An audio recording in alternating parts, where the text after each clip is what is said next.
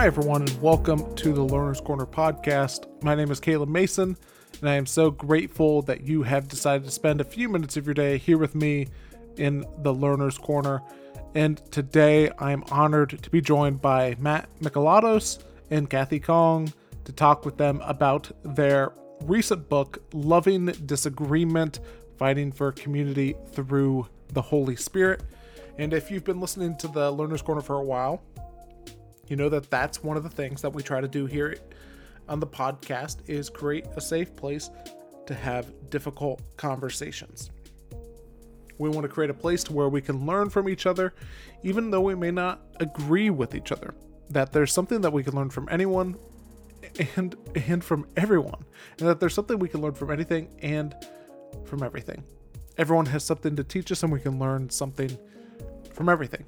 And if you are on that journey of lifelong learning, please subscribe to my Substack, to where I give different recommendations for some of the best things that I am currently learning from. And it could be anything from a YouTube video to a song, to a book, to a movie, to a TV show, a podcast, whatever it may be. It is just something that is making me think and provoking my curiosity and engaging my wonder as well. Now, I was really looking forward to this conversation just because of the topic, and any time that someone writes or speaks about or has ideas about how to better engage in conversations to where we disagree, I'm always going to be intrigued by that, and very much looking forward to bringing this conversation to you. But let me tell you a little bit about Matt and Kathy, and then we will jump into the conversation. So Matt Mikalatos is an author and screenwriter who lives near Portland, Oregon with his wife, 3 daughters, and a giant rabbit named Bruce.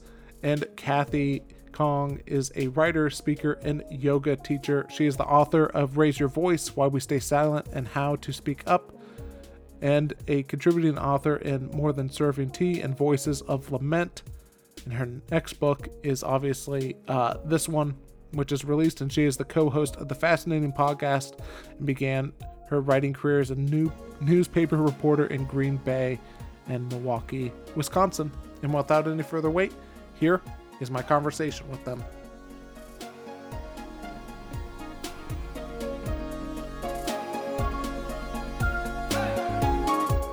Well, Matt and Kathy, it is great to have you both on the Learner's Corner podcast today. Glad to be here. Thanks for having us. Thanks for having us, Caleb. Yeah, and you have both co-authored this book, Loving Disagreement. And, you know, one of the places that I love beginning conversations about works of art is I love hearing the kind of the origin story behind it. And so I would love to hear from both of you of kind of like this idea around loving disagreement, how you started thinking about it yourselves, and then how you both decided to come together and work on this as well. And Kathy, maybe you can get us started, and then Matt can kind of tell his side or his version of the story. I love it. Well, we like to say that this was a book that almost didn't happen because of good intentions and how we think we understand one another and think we understand our friends. And so this book, as an initial idea, had actually come to Matt. And I can let Matt tell the details of that. But at some point, it became an idea of a co-authored book.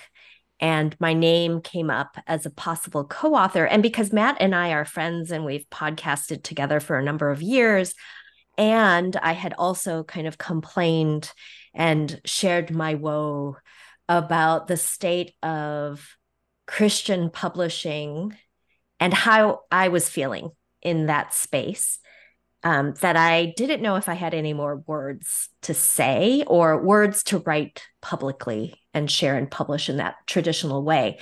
And so I think initially, with all good intentions, Matt was going to say no on my behalf. And then I'll let Matt pick up the story from there.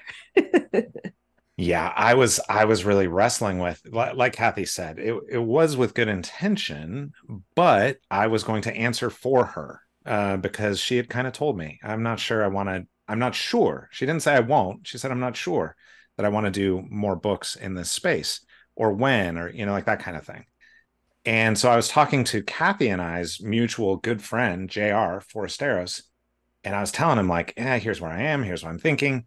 And he essentially said, and JR's not a guy to like mince words. He just said, Kathy is an adult human being who can make decisions for herself. Why would you not tell her? Like, why would you make this decision for her? I don't understand. And I was like, oh, okay. So, right. Duh. So I called Kathy, assuming she would say no, which was still true. But Kathy thought about it, not for very long, as I recall, and was like, yeah, I would love to do this book with you. And I was shocked and delighted, and then a little sheepish. I felt a little silly. But Kathy's been very kind and generous along the way about it. But yeah, it was a good lesson for me of like not making decisions for other people that aren't mine to make. Even if I feel like I know them well enough to know what decision they'll make, it's still not my decision. Yeah.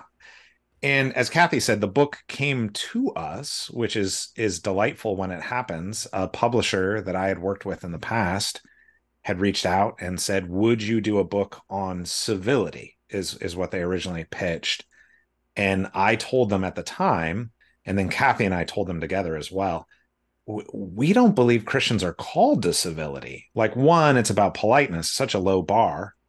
And two, there are times when civility gets in the way of doing things Christians are called to do. And we'd rather set the bar much higher and do a book about the fruit of the Spirit, which they were excited about. But as we were talking about it, they said, it would be great to get kind of different points of view coming together on this book. And they actually said, who would be amazing is there's this woman named Khang that I don't know if we could get her, but she's so cool. She's amazing, insightful, love her presence online, like all these things. Our editor, Caitlin, Kathy's shaking her head right now, but this is actually true. This is how it happened. And I can't remember if Caitlin knew that I knew Kathy or not, because I was like, obviously I recognize who Kathy is, but I was like, I know her. She's my friend. I could actually reach out to her. But yeah, so that's how the book came to be. And we actually met with the publisher and said to them, we don't want to do a book on civility. We want to do something different. And they, to their credit, were like, yeah, we're excited about that book. Let's do it. So that's how we got here. Yeah. And I do want to follow up on the civility piece, but I would regret it if I didn't say I love how you both structured the book too, in terms of like it very, again, I'm just telling you, this is how it came across, like reading from here, and you could tell me if this actually was how it played, but it looks like, because you both take a chapter, like different chapters, right. Yes. And it feels like that you, like one of you reads the chapter of the person who wrote the chapter, you give your notes or the things that stand out, and then you have a few pages conversation, which that's exactly right. Which is awesome. I wish that more books would do stuff like that with the co-authorship.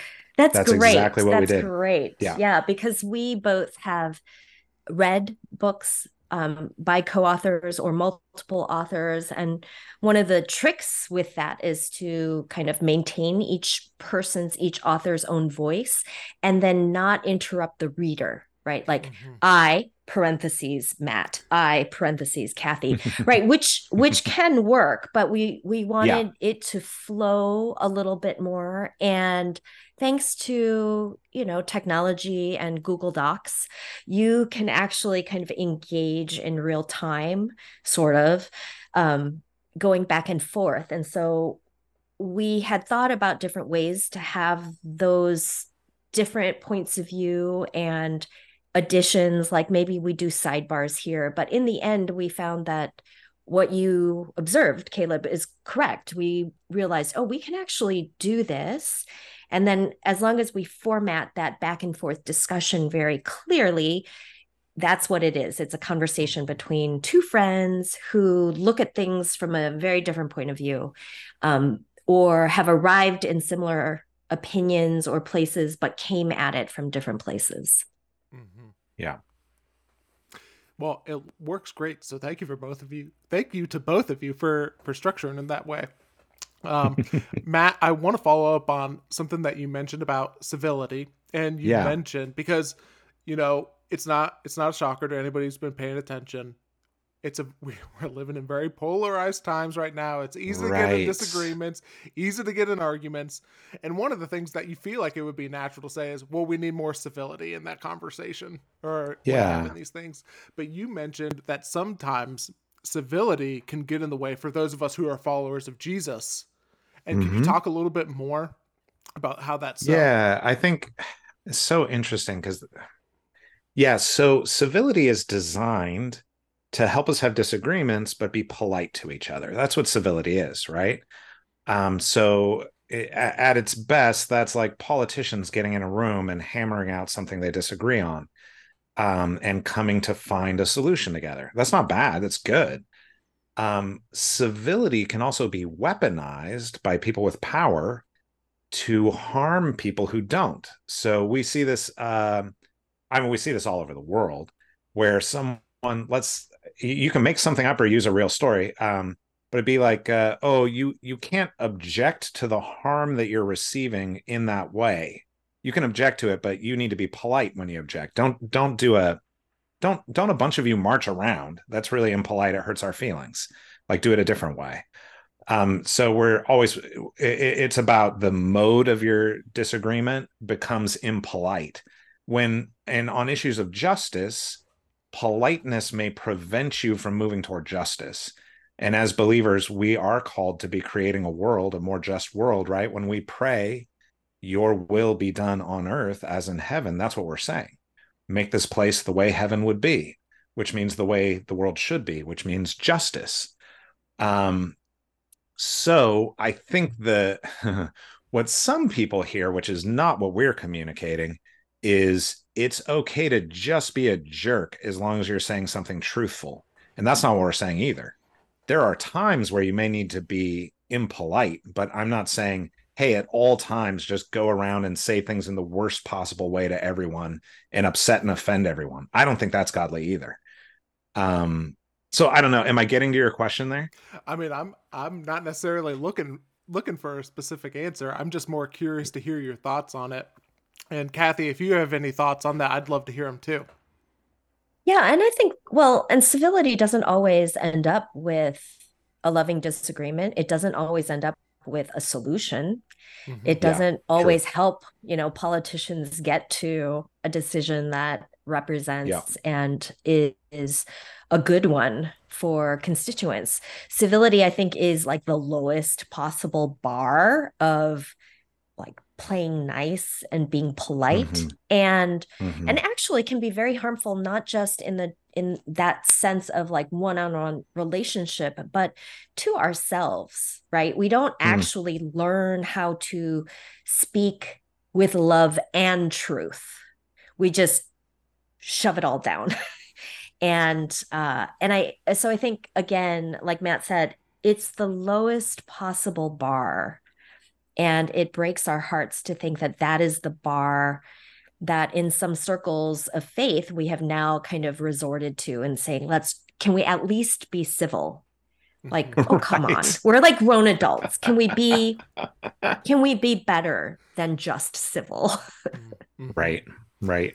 Yeah, as you were mentioning that, it makes me think of a line in the book. I think you say, or both of you or one of you says, truth telling is not one of the fruits of the spirit, which is it's a very provocative line too, because That, I yeah. mean, in these conversations, you think of whether there's like, I think of like conspiracy theories or misinformation or anything like that. It's like, well, what do we Sure. want? The truth is the most important thing in there. But I'd be just curious, and Kathy, maybe you can get us started on that, just about that provocative idea of truth telling. And it is important, but maybe it's not the most important, and integrating that with the fruit of the spirit as well. Well, so I come at it in part. My background is as a newspaper reporter and journalist. And so to say truth, are we talking about truth or are we Mm. talking about facts? Mm. Because Mm-hmm. those are not always the same thing, right? So my emotions can be very true to the moment, but they're not actually based on facts. And I want to believe and still believe, this is probably the most hopeful part of my personality, is that we can hold complexity and that we can wrestle with. Somebody can experience truth that is not the way I experience those same facts, right? And so that emotion, that experience is true for them. It is not true for me. And I think that is why we say, yeah, that's not the end all of the fruit of the Spirit. It is holding in tension all of these things. So you can't have like, this fruit is actually better than the other one. So if I have to be one or the other, that's not how it works. And that's the beauty and the complexity of that analogy and that way of thinking, not that line of thinking, but that way of thinking that Paul invites us to, is that this is not just multiple fruits. This is the fruit of the Spirit, singular, that takes on these different qualities. And how do we wrestle with all of them at once? That's what makes it so hard. And so, to your point about conspiracy theories, and it is so hard because as I've read some of these theories, I can see how people experience that as being true. I really can. And yet we can't rely on that truth, right? We can't rely on just one person or a group of people's experience. How do we come alongside them, help all of us grow in empathy and good questions for one another so that we can have really important conversations that are not always disagreements, but they can be hard. Yeah.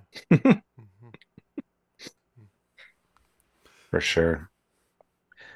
I think too, what Paul is telling us in this, who wrote this section of scripture, right, is that when you're in an argument, you can tell if you're coming into it empowered by the Spirit or by something else, your flesh, your instincts. And he says the hallmarks are, on the one side, fits of rage, anger, dissension, jealousy, like these things. And on the other side, we have the fruit of the Spirit, which is love, peace, kindness, joy. Truth is something that doesn't, truth in general, I'm not saying specific spiritual truths necessarily, truth in general does not require the Holy Spirit moving in your life. Do you know what I mean? You can use truth as a weapon in a conversation that is not godly, that is not empowered by the Holy Spirit. You can use truth to create hatred. You can use truth to cause harm. And I think that may be why Paul didn't include it here. Because what he's saying is, hey, do you want to know if you're empowered by God in the midst of this conversation? Here's what you should be looking for. And unfortunately, in a lot of Christian circles right now, we've emphasized truth as the hallmark of being on God's side.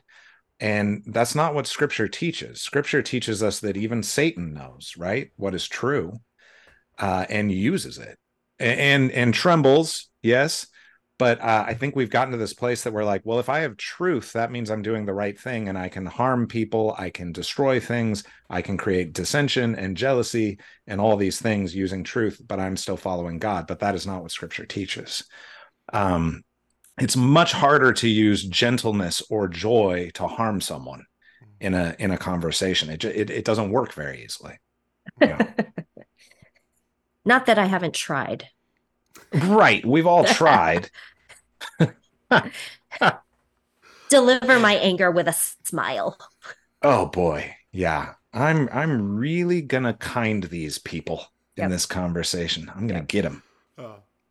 That makes me think of another idea, and Kathy, I think you write about this. And I'd be curious to hear how, for what we're talking about, because, or let me I guess say what the idea is. The idea is that you say we tend to think of love as restraint in these things. Like, I'm not going to do this thing. I'm going to hold back. I'm not going to speak that way. I'm not going to say those words. But talk to me, first of all, you can expound on the idea from there about what love actually looks like. But even talk to me about what we've been talking about with the truth too, and like how to use truth well, and not just, well, I'm going to hold back my truth or my opinion in a loving, kind way, and restrain myself in that way, if that makes sense. Yeah. It's so complex. I'm trying to think of a way um, or an illustration. So I have been sort of watching from another room. My family's been watching the show The Bear, and I Yeah. have Yeah. found it very stressful, very stressful. Mm-hmm. Mm-hmm. And there is a mother matriarch character who clearly has a lot of things going on emotionally, mentally. But there was a scene in an episode where she is watching something happening, something very good. She's invited in and she says, "No, I can't. I want to let them have this thing." And then she says, "I don't know how to apologize." Mm-hmm. And I thought, oh, if she could only find a way to communicate that truth in a loving, kind, generous, patient, self controlled way. But because she has all of these issues and she knows she has not worked through them, she opts not to enter in. She opts not to go in because she doesn't know how to celebrate something good. She doesn't know how to say, "I don't know how to say I'm sorry. I don't know how to celebrate with you." And that, like, I have been sitting with that for days. I think sometimes we lead with, I'm going to be fully myself. And you would enter in, that mother matriarch figure would enter in and just explode and say, "I'm carrying in my truth." But really, what it is she can't. And in that moment, she is Mm-hmm. doing the best she can. And so she says, with all of her love, she lives and speaks her truth.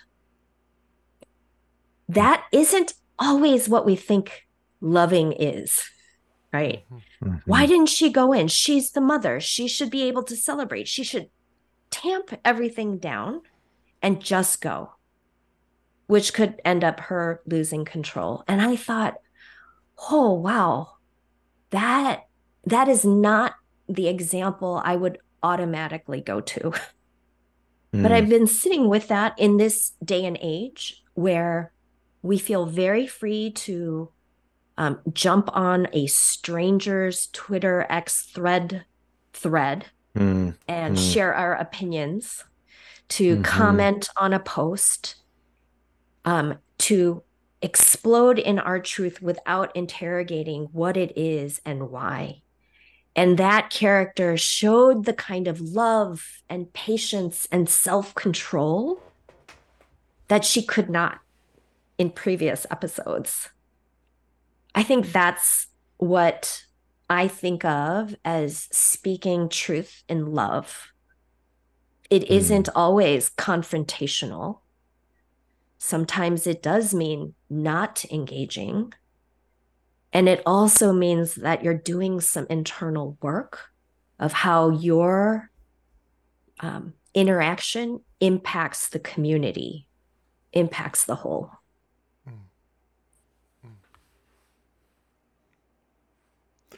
It's really good. Do you have anything you want to add to what Kathy was Kathy's saying really there? Kathy's really smart, as I think is what I want to say. Yeah, I think our picture of what is loving, well, it's just confused a lot of times, right? Like there are times where speaking a hard truth is loving. There are times when being patient with someone that is not in a place to hear a hard truth is loving. And so much of it has to do with the context and the relationship and all these other things. And I mean, I think as parents, right? Kathy and I are both parents. This is something you think about all the time, right? How do I love my kid? How do I help them in this or that thing? And there's a different answer when they're 3 years old or when they're 20. And I think that's confusing for people. We want love to have a very clear, here's the two things you do, and that's loving. But I think sometimes we're not always sure. And I think in the context of loving disagreement, for me, sometimes what I have to ask myself is, so Kathy's example of someone on Twitter is saying something ignorant and I'm going to come in and correct them, for me, what's important is to check my own heart and say, why am I doing this now? Because a lot of times it's not because I'm experiencing a feeling of love toward this person. It's, oh man, I've got the best zinger right now that is really going to make them look dumb, which it's hard to stretch to a place of imagining that is loving. I'm sure we could find our way to make an excuse for that, but yeah, probably not. Well, often though it is, right? It's that kind of response that we say, oh, it's loving because it's correction, or we're speaking Right, which truth is to so, them, oh, that right? is But it's just us so making up not. excuses, though, Oh, right? oh yeah, No, because the absolutely. feeling in my heart is absolutely, oh, I want to lovingly correct them. Oh, why am I not sending them a DM? Why do I don't even know who they are? It's some dude Right. with a little like question mark as an, or he has a picture of Brad Pitt, and his name is like, here for the fight 172739994. And it's like, it could be my cousin for all I know. I don't know who that is. Were you gonna say something or add something, Kathy? No. So we've talked about this a little bit, but I'd be curious to hear from the both of you of whenever it comes to disagreements and handling them um, lovingly or in a way that aligns with the fruit of the spirit. What's one way that you just see us that we tend to get wrong about it, or like what's one like trap or pitfall or something like that that you just see and it's like, wow, over and over again, I just either in yourself you're like, wow, I keep falling for this, or you just see this um, over and over again. And whoever has one, come to mind first. You can get it started. So this is the problem of writing a book about the fruit of the spirit, is that Matt and I have said over and over while we were writing, as we were getting ready to publish, like, oh gosh, people are going to ask us about our own lives. And Mm-hmm. we're still figuring this out. Yeah. Mm-hmm. And that's the reality. It's embarrassing. It, it's so hard. It is so hard. I not to belabor the whole like truth and love thing, but it definitely is one that I get hooked by. It is an emotional hook for me, in part because my personality and way with words, I can be quick to act, slow to think. And I can come up with those zingers and feel really good about myself. Um, and even in those zingers, be able to communicate some sort of truth there. But I have found, and I have been told by people I love deeply, that my words can be very, very hurtful. Mm.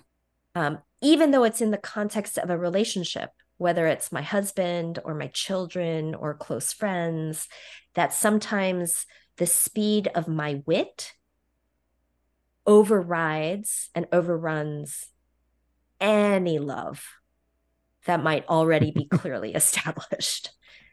And so I think for me, it has meant leaning into other fruit, that patience and self-control, which is really hard for me, and slowing down and saying that I don't have to be the first or funniest comment.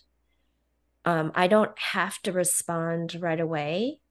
And that the most loving, patient, kind, good, self-controlled response that is fully loving is to say, I need 10 minutes to calm down and figure out what's happening in all of my emotions and in my body. I'm not leaving the conversation. I just need a beat. Mm-hmm. And that for me that continues to be really hard. I think our culture and society move really fast. And so we feel like these disagreements can be solved pretty quickly. And so I'm still learning ways to communicate to my friends and to my family. My silence isn't disconnect. It's not anger. It's like I'm trying to figure out how to respond and what's the best way to respond. So if you're okay, can I have a little bit of time, but I'm still committed to this topic, issue, disagreement, and relationship. Yeah. How I about you, think related Matt? to that timepiece is I think we think that we should be able to sit down and have a disagreement with someone on any topic, no matter how difficult, and in half an hour have discovered that we're in the same place, or that we need to cut off relationship because the other person is intractable and won't listen to truth. And this is almost never true. It's so rarely true, unless what you're disagreeing about is that one of you is missing a piece of information, right? But I think about in the church right now, we're fighting about so many topics that are complicated, that affect people's lives, that are difficult, that some of them are systemic. And we're thinking that, oh, we'll do a weekend conference and at the end we'll find the answer. And that's just not the case. This could be decades of hard work ahead of us. But what's happening is people are going, well, we talked once and it didn't really work. So I guess I'm right and you're wrong. And I'll write a book about how I'm right and you're wrong. And you can write your book about how you're right and I'm wrong. And my people will read my book and your people will read your book. And we'll just keep moving further and further away from each other.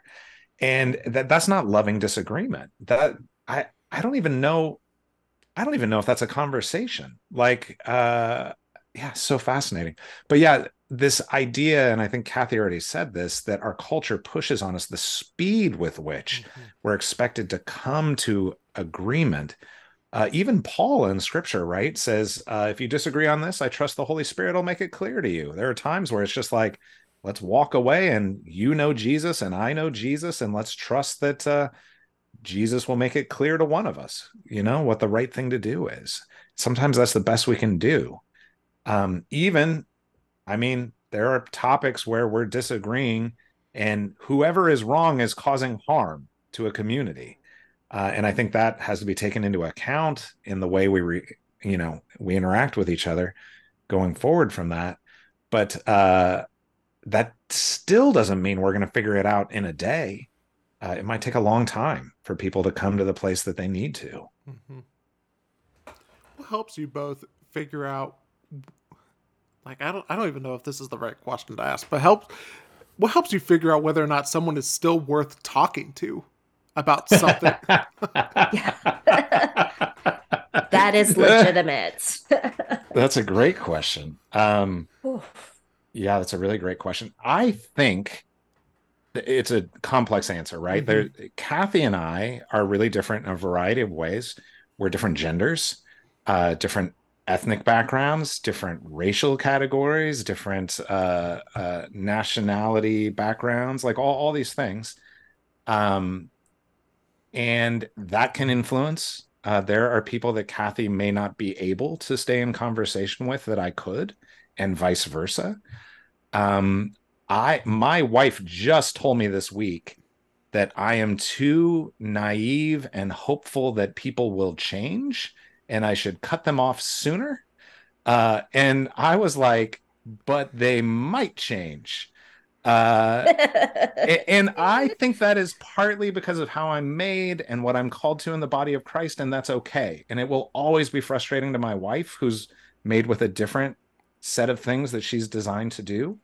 Yeah, I will stick with people sometimes longer than I should, but I think longer than is typical. And I think that's okay. I think it's also okay that if people are causing you or your community harm, it's okay to cut them off sooner, especially if they're not. The question is, are they engaging in good faith? And a lot of times they aren't. I often find on social media, people are engaging with me because of the size of my platform. And if I just say to them, hey, I've made our conversation private, let's continue it, they will go away.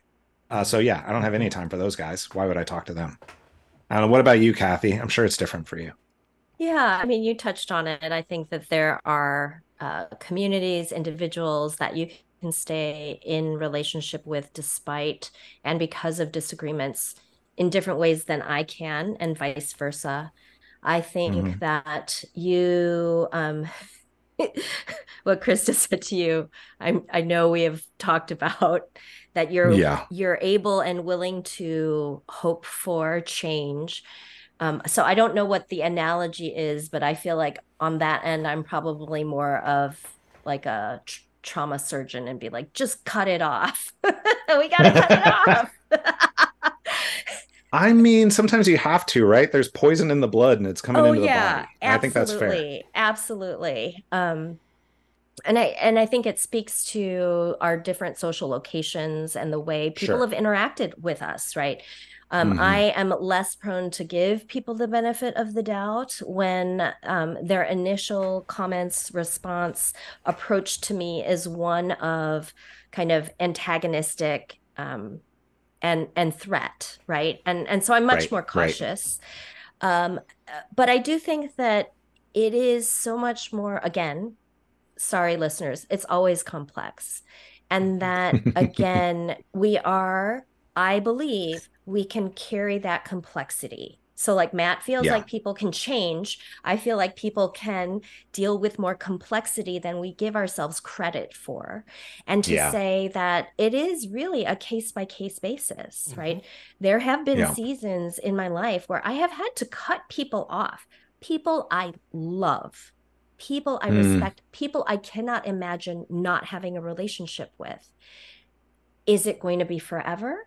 I didn't know at the time, but I had to decide that that relationship was causing too much harm, not only to myself, but to my family. And I think those are the Mm. types of things that as Christians, we need to be able to do with one another. So again, this is not an individual like checklist that you have for yourself, Caleb, and that Matt has for himself, but that we in community are discerning these things with and for one another. Mm-hmm. Yeah.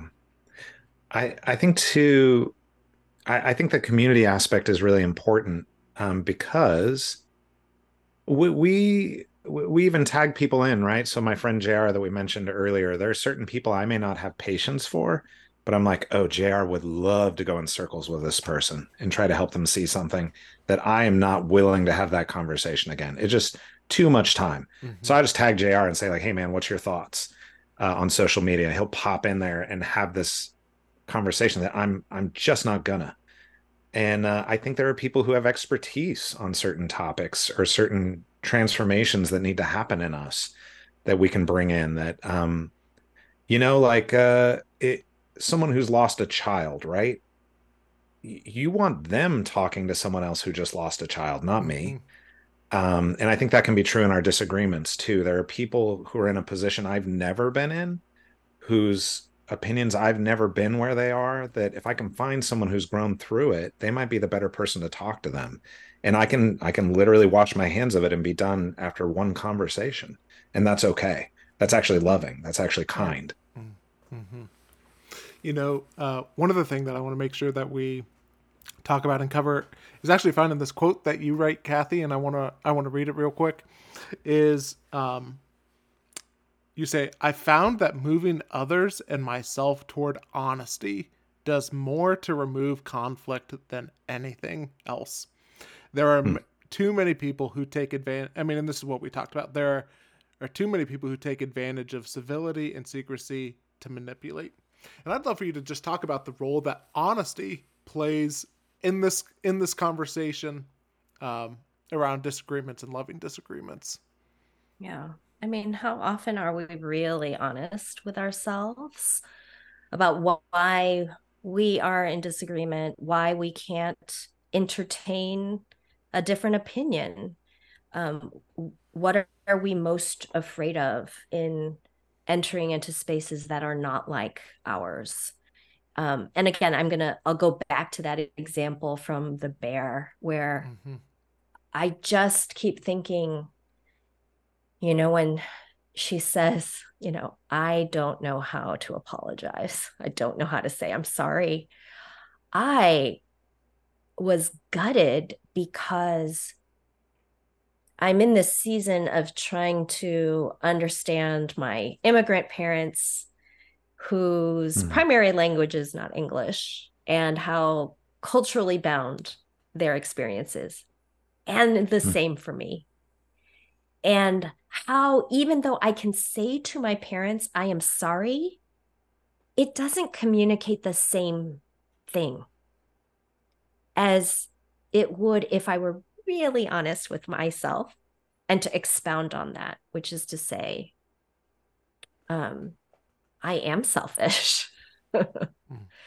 I I like being American in some contexts and having independence and not having to think about my ancestors and my parents and my aunts and uncles. That honesty, I think, one isn't necessarily going to lead us to a quicker resolution in disagreements, but I do think that it helps us be more human. And honestly, growing up in a Christian family and having experiences that did not allow for mistakes, because everything that was a mistake was labeled as a sin, and that was just bad all around. It pushed me to a place where I felt like I couldn't be human. I couldn't make mistakes. I couldn't be wrong. I couldn't admit I'm wrong. And so I think that somewhere in there is what you're getting at, Caleb, is that I couldn't be honest with myself, because then am I a good Christian if I don't present myself in this really pure, perfect sort of way? And gosh, if I look back at large chunks of my evangelistic life, like how much more attractive is my faith when it is humble and honest and human than shiny, perfect people all the time. Yeah. Yeah, it's interesting when we share something vulnerable and honest, even if it's something, I think, like Kathy, you're suggesting, like, I'm not sure about this theological thing that I've been taught and I'm wrestling with it. Just saying that, you discover that there's all these other people that have the exact same question.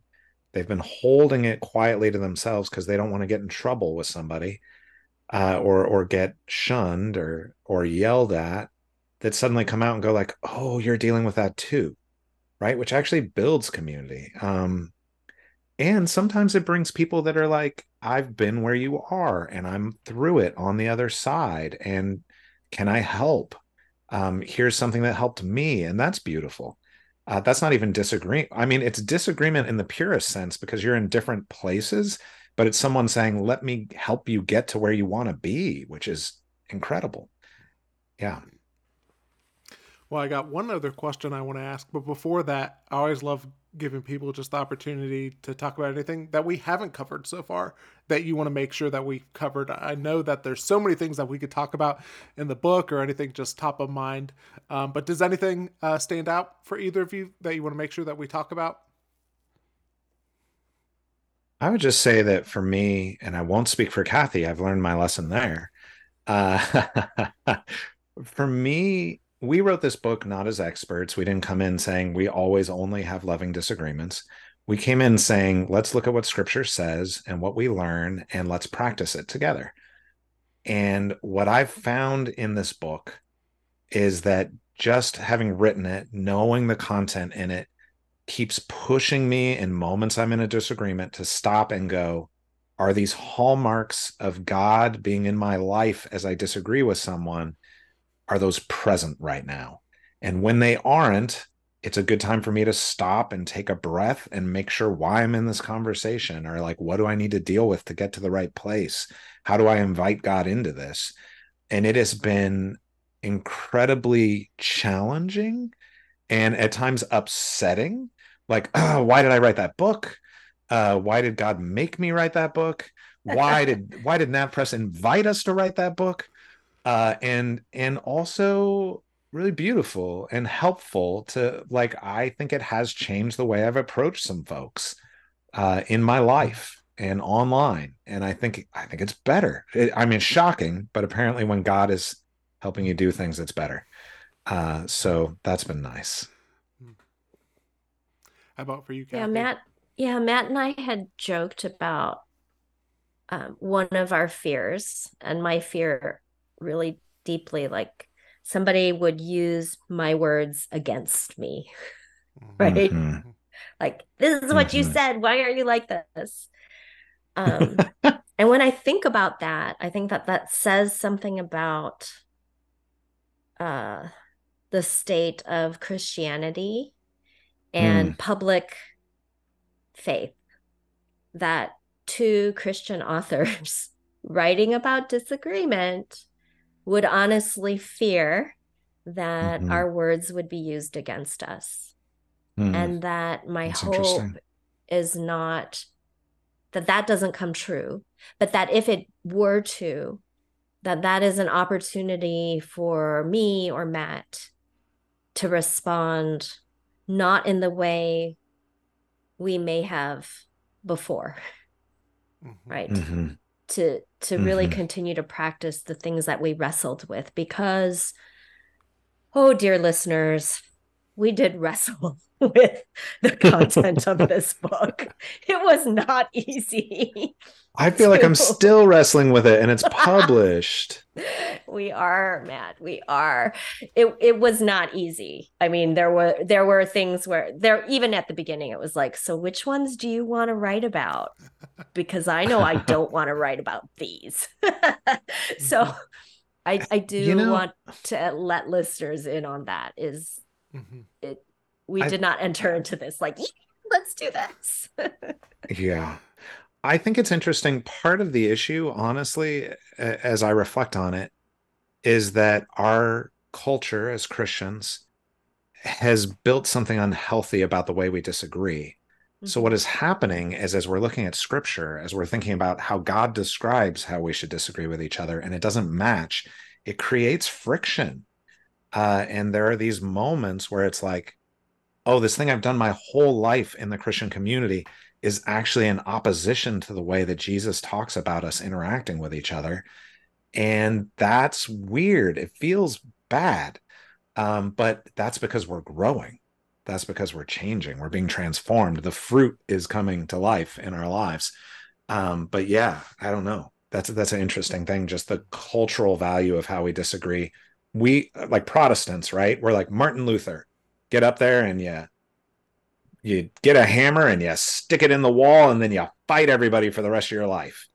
And I don't know. I don't know that. Not that I'm not saying Martin Luther was evil or anything like that. I'm just saying, and he was a product of his time and blah blah blah blah.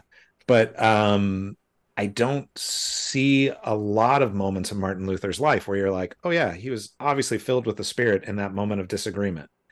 Um, yeah, which, oh, that might have been too controversial to say, but we'll leave it out there for the audience to decide. uh, well, last thing I want to ask you is, through this process, I'd be curious to hear what's one thing about learning to lovingly disagree that you learned from each other. Yeah. Which one thing is really the question? I'm not having trouble thinking of something. Um,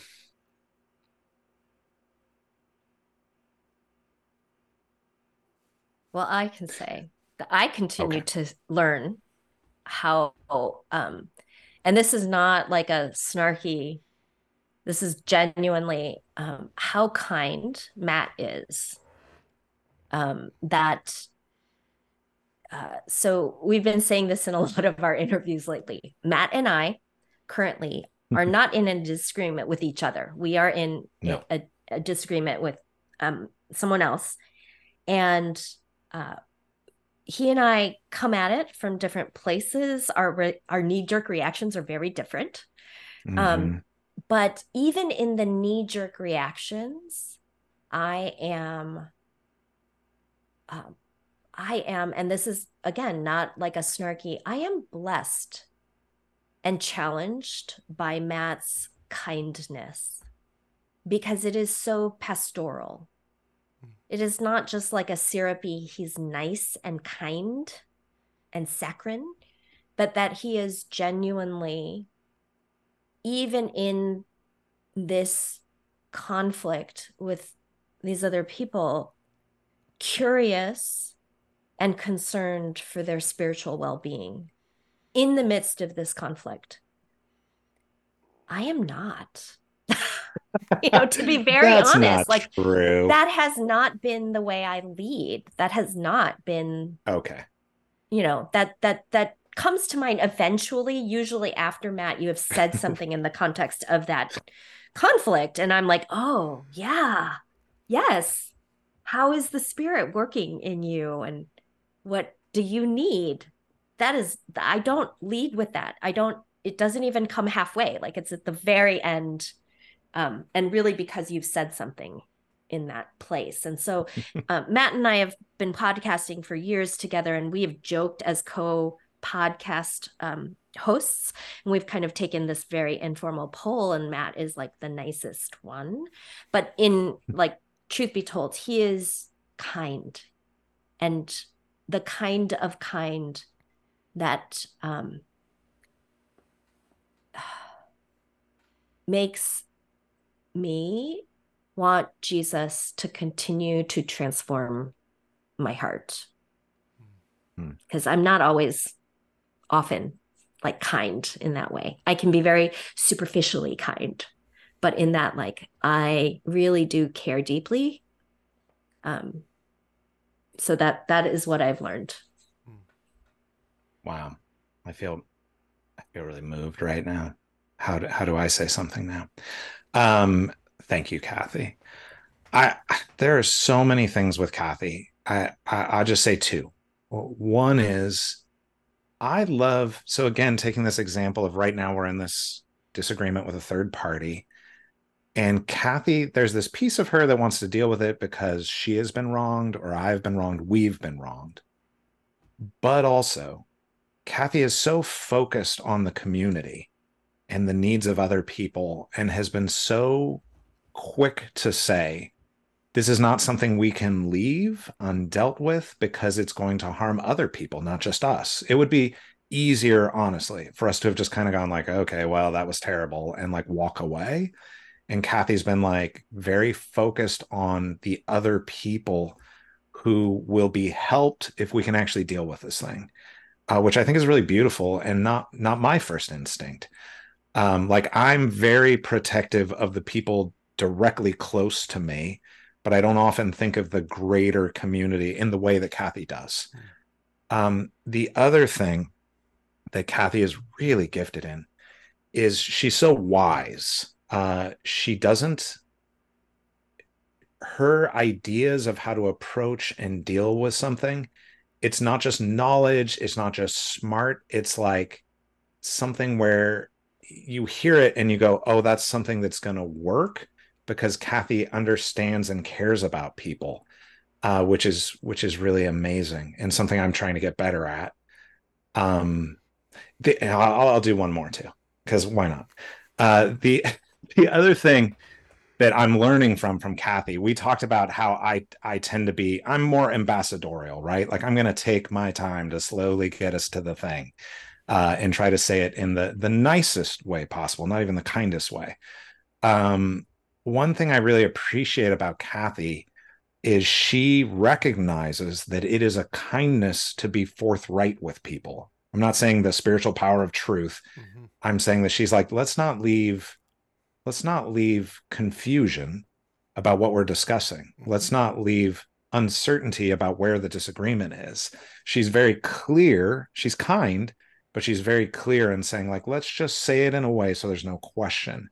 Which I think sometimes I've had times where I've been in a disagreement with someone and they walk away feeling really good and feeling like I'm on their side, right? Because I haven't said it clearly the way I needed to. So I feel like Kathy's really been helping me in that even too. And there's more. I could say more for sure. I will say being in a disagreement together with Kathy is really delightful. I don't want to be in a disagreement with her, but I like being together with her in a disagreement. It's been really good for both of us, I feel like. Yeah, it has. It has. Thank you, Matt. Well, I want to say thank you to the both of you. Thank you for this great conversation. And I know that people are going to want to catch up or keep up with the both of you and get the book, Loving Disagreement. Where's the best place for people to go to keep up with the both of you and get the book? They can order the book from their favorite local bookstore, or they can go and go to Hearts and Minds and get the book there. We'll give you the link so you can put it in the show notes. Folks can find me. I'm mostly on Instagram, and I'm trying to stay on Threads and leave that other hellscape. I'm trying. So it's at Ms. MS Kathy Khang, my name. And if you can spell my name, you can find me on pretty much any social media, which is a big ask, I know. But if you want to see me behaving really well and doing a good job on these things, come to Facebook, where I'm typically very kind and an excellent maestro of conversations.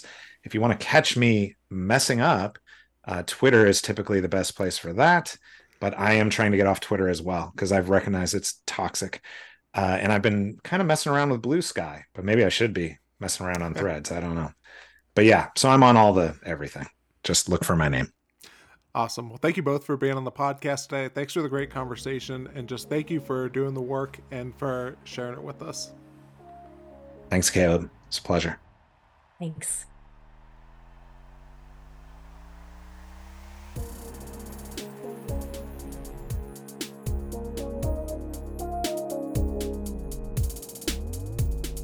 So, reflecting on this conversation, one of the things that it got me thinking about, and that I've been thinking about for a while, is how do you lower your defensiveness in conversations to where you could get emotionally charged or just riled up because of maybe different things that happened in your past or your experience in it, and just realizing from my own life that sometimes my defensiveness can get in the way of productive dialogue, and trying to think through and pay attention to, okay, where am I a little bit more sensitive at? And even noticing where I'm a little bit more sensitive at when my defensiveness rises, and instead of lashing back, of engaging with curiosity, of either in myself and understanding, okay, what caused that defensiveness, or taking a breath and then re-engaging and finding different ways to not react with maybe a really strong emotion, but how to respond in a loving way. It really gets me thinking about two separate quotes that I've heard fairly recently. And one is from Florence Nightingale, and it's this: the size of the man is directly related to the size of the problems he gets concerned with. And realizing that there's some things that maybe trigger us, that our response is disproportional to the actual thing that happened, and maybe we make it bigger than what it is. And one of the things that I like about that quote is that there are some things to respond to. There are some things to be really concerned about, the major things that are happening in our world or even happening in our life, and making sure that we are concerned with those things and not concerned with lesser things. And the other quote that it has me thinking about is this from Dallas Willard. And he says, I think a mature Christian is someone who is very difficult to offend. And I think that's where I want to be, and that's what's got me thinking about this defensiveness as well, is both of those quotes together. How can I not easily offended, while at the same time being concerned about things that really do matter as well. So those are just a couple of thoughts that I'm thinking about right now. And if you want to continue to learn from me, please subscribe to my Substack, to where I give different recommendations of things that I'm learning from. And it could be things like the quotes that I just mentioned, to really just anything that is making me really think or engage my curiosity as well. And so I think that's all that I have for today. So I do want to say thank you to Kathy and to Matt for the great conversation. Thank you for listening all the way to the end of the episode. And thank you to Sam Masty for creating the music for this episode as well. My name is Caleb Mason. And until next time, keep learning and keep growing.